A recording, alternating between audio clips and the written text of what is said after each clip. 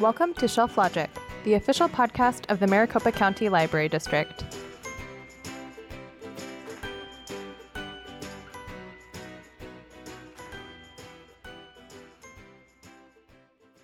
Hello, and welcome to this week's episode of the Shelf Logic podcast. I'm Samantha. And I'm Jackie. And we're both librarians at the Georgia T. Lord Library in Goodyear, Arizona. And we are here today to talk about the Padme book trilogy. Yeah, we've got The Queen's Shadow, The Queen's Peril, and The Queen's Hope. Yes. Would you like to get started? Would you like me to start? If you want to go ahead and start, since this is my first time reading these, actually. So this is my second reread, and I love Padme.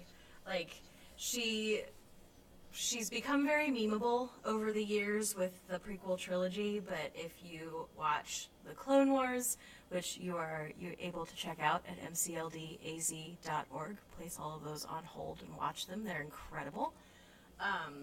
She gets a lot more fleshed out in the show and in these books, as well as she makes some guest appearances in other books. But the Queen's Shadow is after Padme's 4 years of being the queen, the elected queen of Naboo. She's asked to become the senator for Naboo, and it is her trying to navigate these new political waters when it's something that she's not technically experienced in the way that she did when she was queen.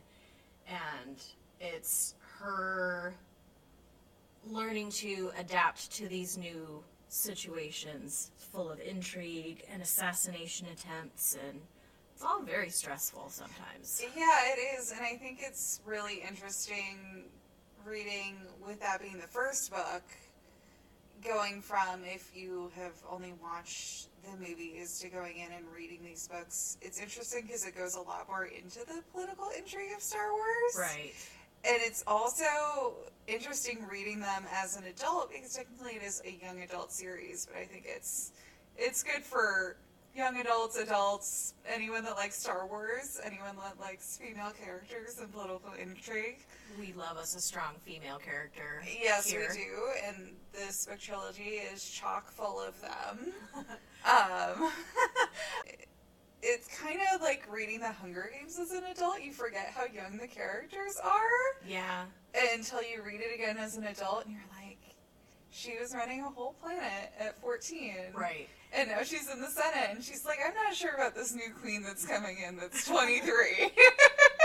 Right, and Padme's only 18 in the first book when she starts her career as a senator. 18 years old, I couldn't even decide what I wanted to be when I grew up, let alone being a part of the Senate. Yeah, most of us, at 18, if you think about it, maybe you were going to college, maybe you just moved out of your parents' house the first time, whatever your situation was, and you're kind of coming into that adulthood. And then you're reading this book, in the first book, you said she's 18, and she's coming off a 4-year term as queen. So she was elected when she was 14, and she also lived in total anonymity for 4 years, which I don't think I knew until reading the book. Right. And then it makes so much more sense in context of the movie, because I think the movie, when you're a kid, is kind of confusing, because you're like, wait, why is someone else pretending to be the queen, and it wasn't her the whole time? Right, yeah. Yeah. It's, I like the deep dive into Padme and giving her more than, not that she's a bad character in the prequel trilogy. She's an excellent shot. She is fiery. She is smart. She is a strong female character in the prequel trilogy as well. I mean, minus some of George Lucas's very quotable dialogue that he gave Padme, which is some of my favorite things to just say out loud, just at random, because it just makes me laugh. But anyway, outside of the not super great dialogue, she is a really tough and strong character, and she's one that people can look up to, and I think that the books help to flesh that out even more. Like, I love her. I love Padme. Yes, I love her like she's a real person. Yes, I agree completely. No, and it's so cool. And seeing the handmaidens, too, more of their backstory. The fact that it's like they're all 12 to 14, too. Right. And they're all, like, living together with the supervision of guards, like, people that are hired to protect them, not, like, their only, like, nurturing caretaker is themselves, almost, right. as this unit. Yeah. But yeah, and I almost feel like I kind of want to go back and watch the prequel movies having read the books, because I feel like it almost, like, kind of bolsters up. I think there's some great acting and some great performances in the prequels. Right. That really got overshadowed by maybe not great writing from George Lucas, and at times kind of ridiculous CGI and stuff, which is true. Well, it was 1999. Exactly. But that's just one of the things that people like to point out, that, well, the ships aren't all gritty, and it wasn't and it's like, okay, but we're also going back in time 20 years, and there hadn't been a war yet. Right. Okay. So we get to know the handmaidens a little more in depth in A Queen's Peril, which is technically a prequel to The Queen's Shadow. Mm-hmm. We get to meet all of Padme's handmaidens, including Sabe, who is portrayed by Keira Knightley in The Phantom Menace, just in case there's the one person out there that didn't know that fun fact. Mm-hmm. Yes, and for those that are still confused about the decoy maneuver, Sabe is who is in the Amidala makeup for most of the Phantom Menace movie. Right. And there's actually fun little tidbits I've heard about Keira Knightley and Natalie Portman's mothers confusing them on set and accidentally trying to take the wrong child home because they also couldn't tell them apart. I love that. And you can also check out the prequel series from your local library, from your local Maricopa County Library, or you can visit mcldaz.org to place the item on hold if your library doesn't have it.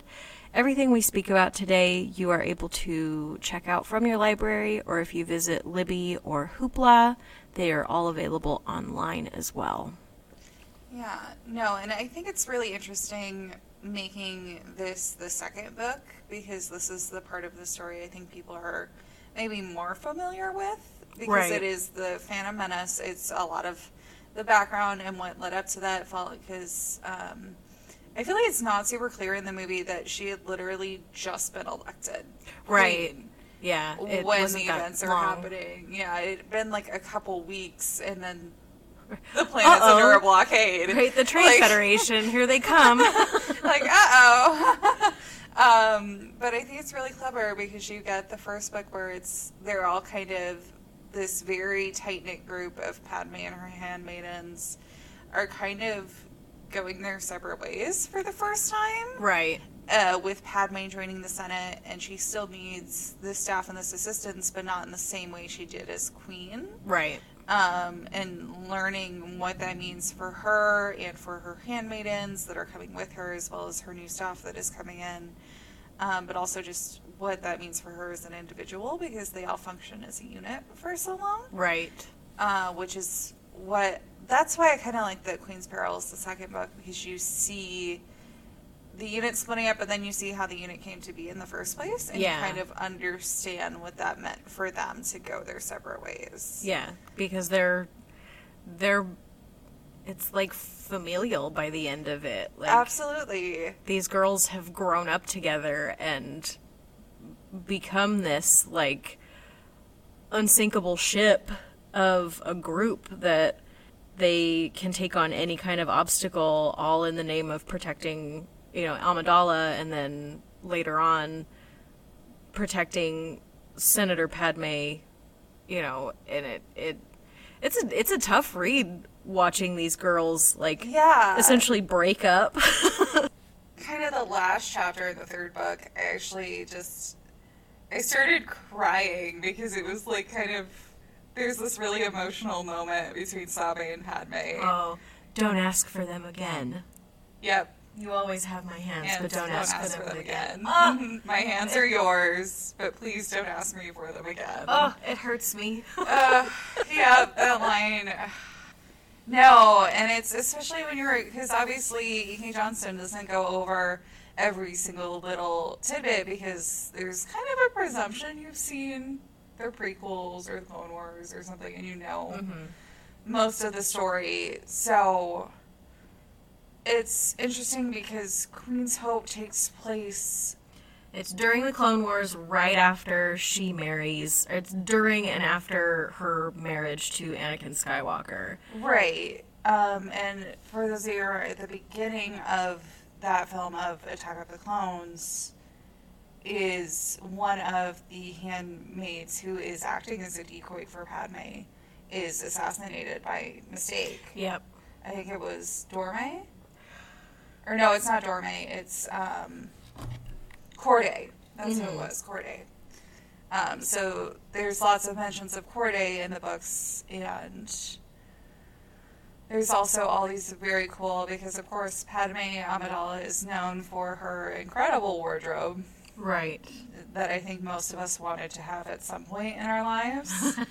If only just for the lake dress. The lake dress. The lake dress. I always loved her wedding dress as a kid. And that's a really cool moment in Queen's Hope. I love that when she talks about getting ready for her wedding. And that this is really the only thing she's ever done alone. Right. And that she can't really talk about it with anyone or any of these people that she's incredibly close to. Right. And that's something that's not really portrayed in those prequel movies. No. It's like her deep loneliness because she wants to share it with her family and her handmaidens, and she can't because of Anakin being a Jedi and him not being able to have those attachments. Yeah, it's kind of a melancholy start to an interesting marriage. Yeah, especially because going to this, you do know how Padme's story ends. And how their story ends, and how the next chapter in the Skywalker saga begins. Right. And I think that's what they're going for in naming the book A Queen's Hope, because so much of it is so hopeful, because the Clone Wars are just beginning, and they're hoping for a fairly low conflict wrap up, which obviously isn't what happens. No. And we learn that later. So it's talking a lot about things that get touched on in the Clone Wars, like the autonomy of the clones and the rights of the clones, and what does it mean when someone has literally been born for warfare. Right. And I think it's also very interesting. We see a lot of queer characters and a lot of different gender identities and ideas in those books that are just kind of exist. Like, this is Star Wars, this is the future, why would this be an issue? Right. Which I think is very cool and very well done on the part of E.K. Johnston. But yeah, because there's this chapter where Sabe is having to stand in for Padme, and no one has found out yet about her marriage to Anakin Skywalker. And it's really a testament how close her friendship is, that she just notices the schedule is very strange, and she has these long hours alone. And she's like, she doesn't seem to be going to the opera or doing anything enjoyable. She's just fully isolating herself. What is happening? But she's not. It's a secret. Don't tell anyone. Well, Sabe... are we getting into spoilers talking about Sabe finding out about Anakin? Because, he comes into her room and he's like, hey, baby, and she's like, oh, get away from me! That was honestly my favorite scene. We might have to cut this part out because that might be a spoiler. But that was my favorite. That she's like, who's at the door? And Anakin's like, who's in my wife's bed? Oh, man. And they're both so protective of Padme. Padme and so immediately aggressive about yeah. this situation, which anyone would be. Like, who would it be if some strange man... And Sabe hates Anakin. Oh my Can't god, stand she him. does. I love it so much. I love it so much. Sabe outlining the timeline of them getting married of, okay, so you were on Tatooine. Yep. I met a 9-year-old boy. Yep. He fell in love and has not stopped thinking about Padme since. Yep. They meet 10 years later. And that's when the assassination attempt happens. So he takes her to Naboo to, like, isolate her. Not isolate her, but, like, protect her while they figure out who is trying to assassinate her. Yep. They, like, fall in love. They have the Battle of Geonosis. Uh-huh. And then so they go back to Naboo and get married, and then the Clone Wars starts. Yeah, So, like, and somewhere in there on Tatooine we find out Shmi Skywalker is dead. Surprise! Right. Surprise! And Oh, Padme's like, man. what if we had our honeymoon? Right. This is fine. It's fine. I love that. get it. I love that line though when Sabe is talking to her. Right? She's like, "Well, you did always say if you fell in love, it would be destructive." So There's nothing more destructive than Anakin Skywalker. oh, And this is coming from somebody who is a deep. I love Anakin Skywalker. Yeah. I love Anakin Skywalker. I love Hayden Christensen. yes, Big fan with all his faults. I mean, I love Padme too. I'm aware that, like, everybody's like, oh, it doesn't really seem like they like each other. Like, yeah, but they're trying to hide everything. Yes. And then, like, these newlyweds, these two people, one who is 19 and one who is, like, 24. Yeah. So these fresh, young people are trying to be in love, and boom, there's a war where he is gone for a long time, and he, like, thrives in war while Yes. she's trying to figure out ways to stop it. And so it's a hard... yeah, and I think it's so interesting. Yeah, I've had a very interesting idea of Anakin as a character because when I was younger, of course, because like the movies were just coming out. I was 4 when Phantom Menace came out. Oh, man. Yeah. I'm old. You're not old. I mean, I saw, I remember going to see Revenge of the Sith at the drive-in. The drive-in. At the drive-in, yes. We went and saw Revenge of the Sith. It was a double feature with X-Men The Last Stand. Oh, nice. House of Wax was also coming out that weekend. Oh, no. These are the things we remembered. Oh. Gosh, almost 20 years later. Oh, man. Yep. Yeah, because it came out in 04, didn't it? Or was it 05? I don't remember. Let me look it up. It was somewhere in there, 04 or 05-ish. 2005. 2005, okay. Yeah. And I didn't really like I knew the change. I know we're a little bit off topic from Queen's Hope, but like I knew that the change was happening from Anakin Skywalker to Vader. Right. But I don't think it hit me as hard. I was only 14 when the third movie came out. So it didn't really hit me as hard because I just was like, oh yeah, I knew that Anakin Skywalker was going to be Vader, so I didn't really feel it in any kind of, like, it didn't really hit me in any kind of way. But then watching Star Wars Rebels, which you can also place on hold and watch, we have all 4 seasons, and watching, like, Vader with Ahsoka, and watching these interactions, and Vader stating, I killed Anakin Skywalker, guts me every time. So now when I watch the third movie and watch that change, like, I weep because I know there's so much more to it than there was before. And, right.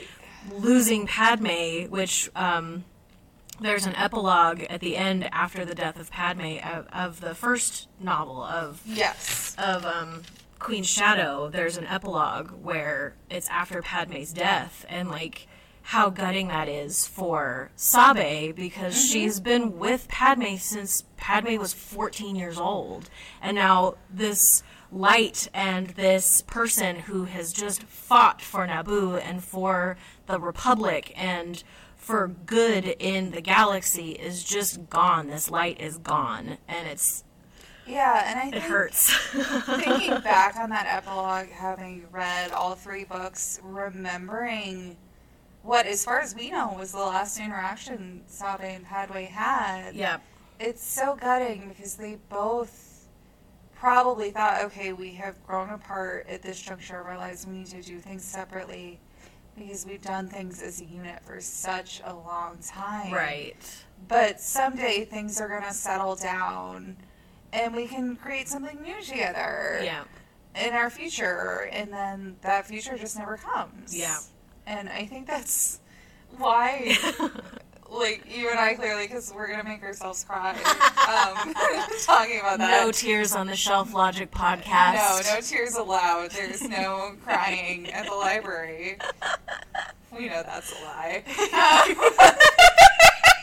There's always crying at the library. There are too many good books that make you cry for there to be no crying at the library. Yes. Oh, maybe our tagline should be always crying at the library. No, and it's so, I think that's why so much has come out of Star Wars, is because it is, so much of it is so hopeful. Because obviously the entire Skywalker saga, that's the whole thing, is there's always hope. Yeah.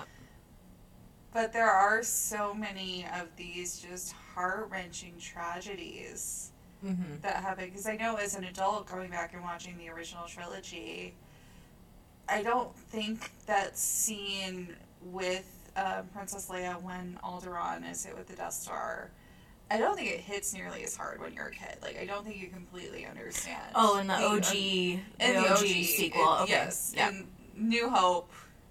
Yeah. That. Because it's just like, oh, it's a baddie blowing up. Yeah, it's just a planet. Yep. This scene of Vader and Tarkin and Leia watching the Death Star be used the first time to destroy Alderaan. And then you find out later, like, okay, that's her father.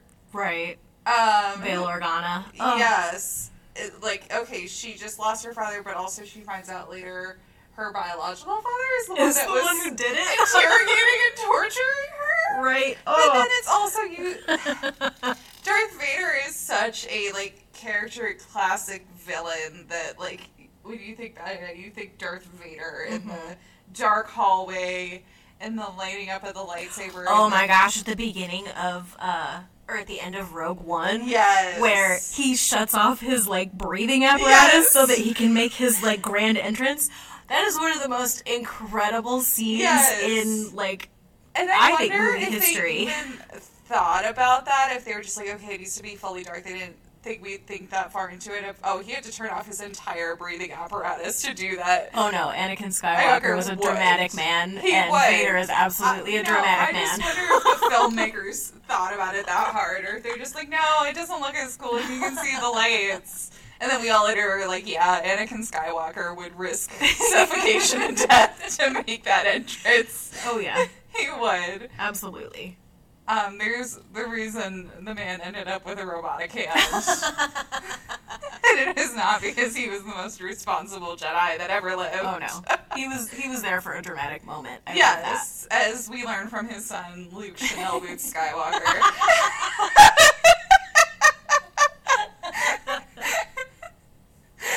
Oh no. And I just love pointing out that Leia has more of Anakin's personality than Padme's. It's just... I think so. I would agree with that. But she's also... she's got a lot of Padme in her absolutely. as well, because she is an excellent shot.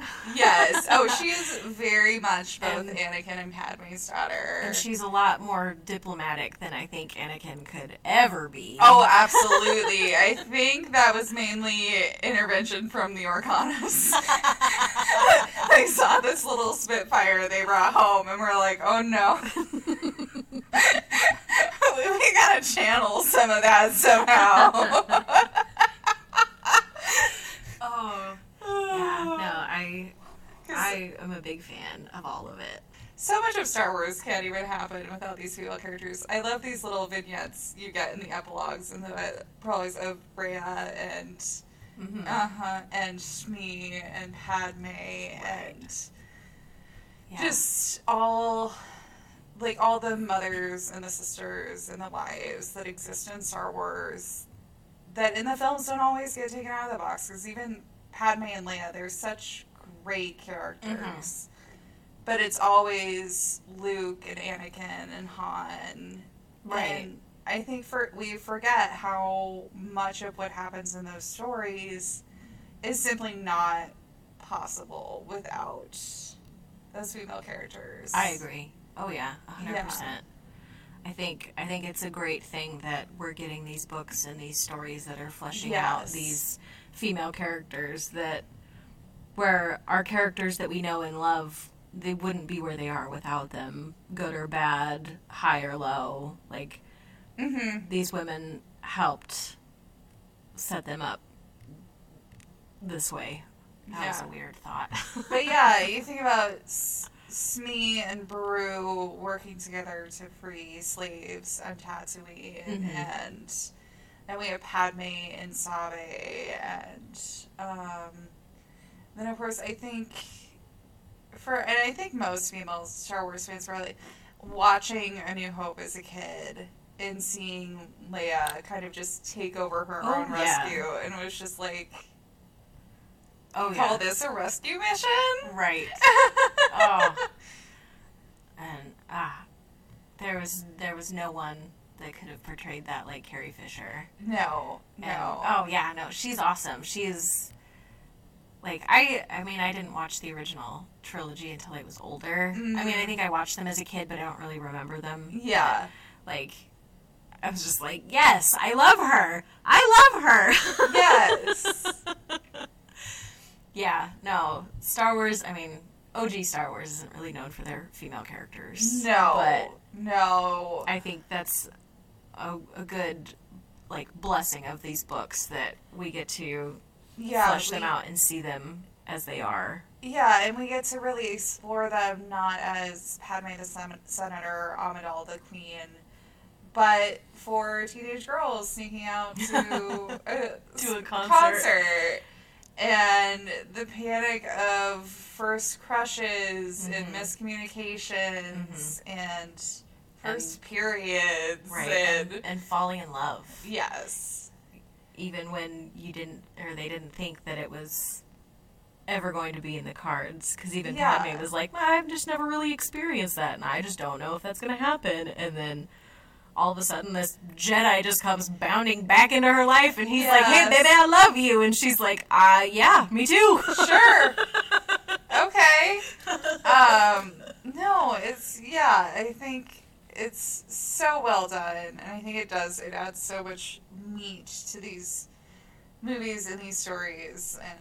And there was I watched a video, and the creator made the comment, the thing that makes Star Wars better, if I have any questions, is more Star Wars. So even if there's things that I'm like, I don't really understand that, or I don't really like that, but here, let me read this novel, and now that makes sense. I love that. So the only answer to Star Wars questions is more Star Wars. Yeah, because I mean, the answer to, why is the Queen 14 years old is, just all Naboo children are prodigies, right, and they run everything. And I think the general consensus is that young girls don't have young people don't have the oh my gosh, I just read it. They don't have the they have a childlike wonder that adults don't have, so they can make different choices than what adults would make. And it makes them better leaders because they have this wonder about them still. Yes. Yeah. But yeah, thanks for chatting with me thanks for inviting me to chat with you about the Padme trilogy and Star Wars in general. I could talk about Star Wars for hours and hours and hours. Me too. Anytime I think I'm out of things to talk about Star Wars, I think of something else. Just go listen to Padme's theme and cry later. Yes. Yep. Oh, Padme. She's awesome. Yes, and I loved getting more Brea Organa and or Brea Organa. Right. Yeah. No, and Bail Organa, because Bail Organa just loves his wife. Right. And is the purest man in the Star Wars universe, probably. I love Bail Organa. He is the best. And just the description of he's just completely obsessed with his wife. He's completely obsessed with his wife. Love that. Love that for him. And she always talks about how, you get these snippets of Brea talking about, how lucky she was to find a man that was, would take her name and wear, and Bale's just I'm just along for the ride. This is the best thing that's ever happened to me. I just love my wife and the Republic. Yes, I love my wife and the Republic. And I'm going to protect this tiny little senator who's my new best friend. Right, who's my new bestie. Yep. Oh. Yeah, just the awkwardness of, in the first book, of Bail and Mon Mothma and Padme coming together as colleagues, and Padme's like, I don't know if I can trust you.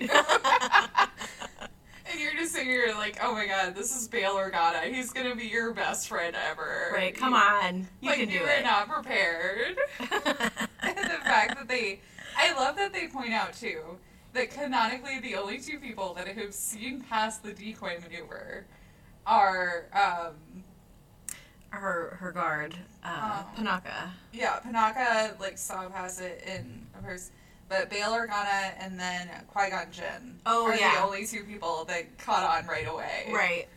Mm-hmm. Yeah. Well, I mean, it's Qui-Gon's. It's Qui-Gon, yeah. And he just let it happen. He was just like, all right. I'm cool with this. I want to see where this goes. And he just puts the and I think every kind of because there's always jokes about that scene when she reveals who she is at the end of Phantom Menace, that it's Qui-Gon and Obi-Wan just share a look, and it's they were totally betting on when she was gonna show, and then the nod in the book of, oh yeah, there's only one other person that has ever figured out the decoy maneuver, and Bail is like, who is? She's like, a Jedi Master. Right. Oh, Qui-Gon. Oh, we love Qui-Gon. Okay, well, we should probably sign off before we find more Star Wars things to talk about. So thank you, everyone, for listening, and we'll see you in the next episode of Shelf Logic. Bye!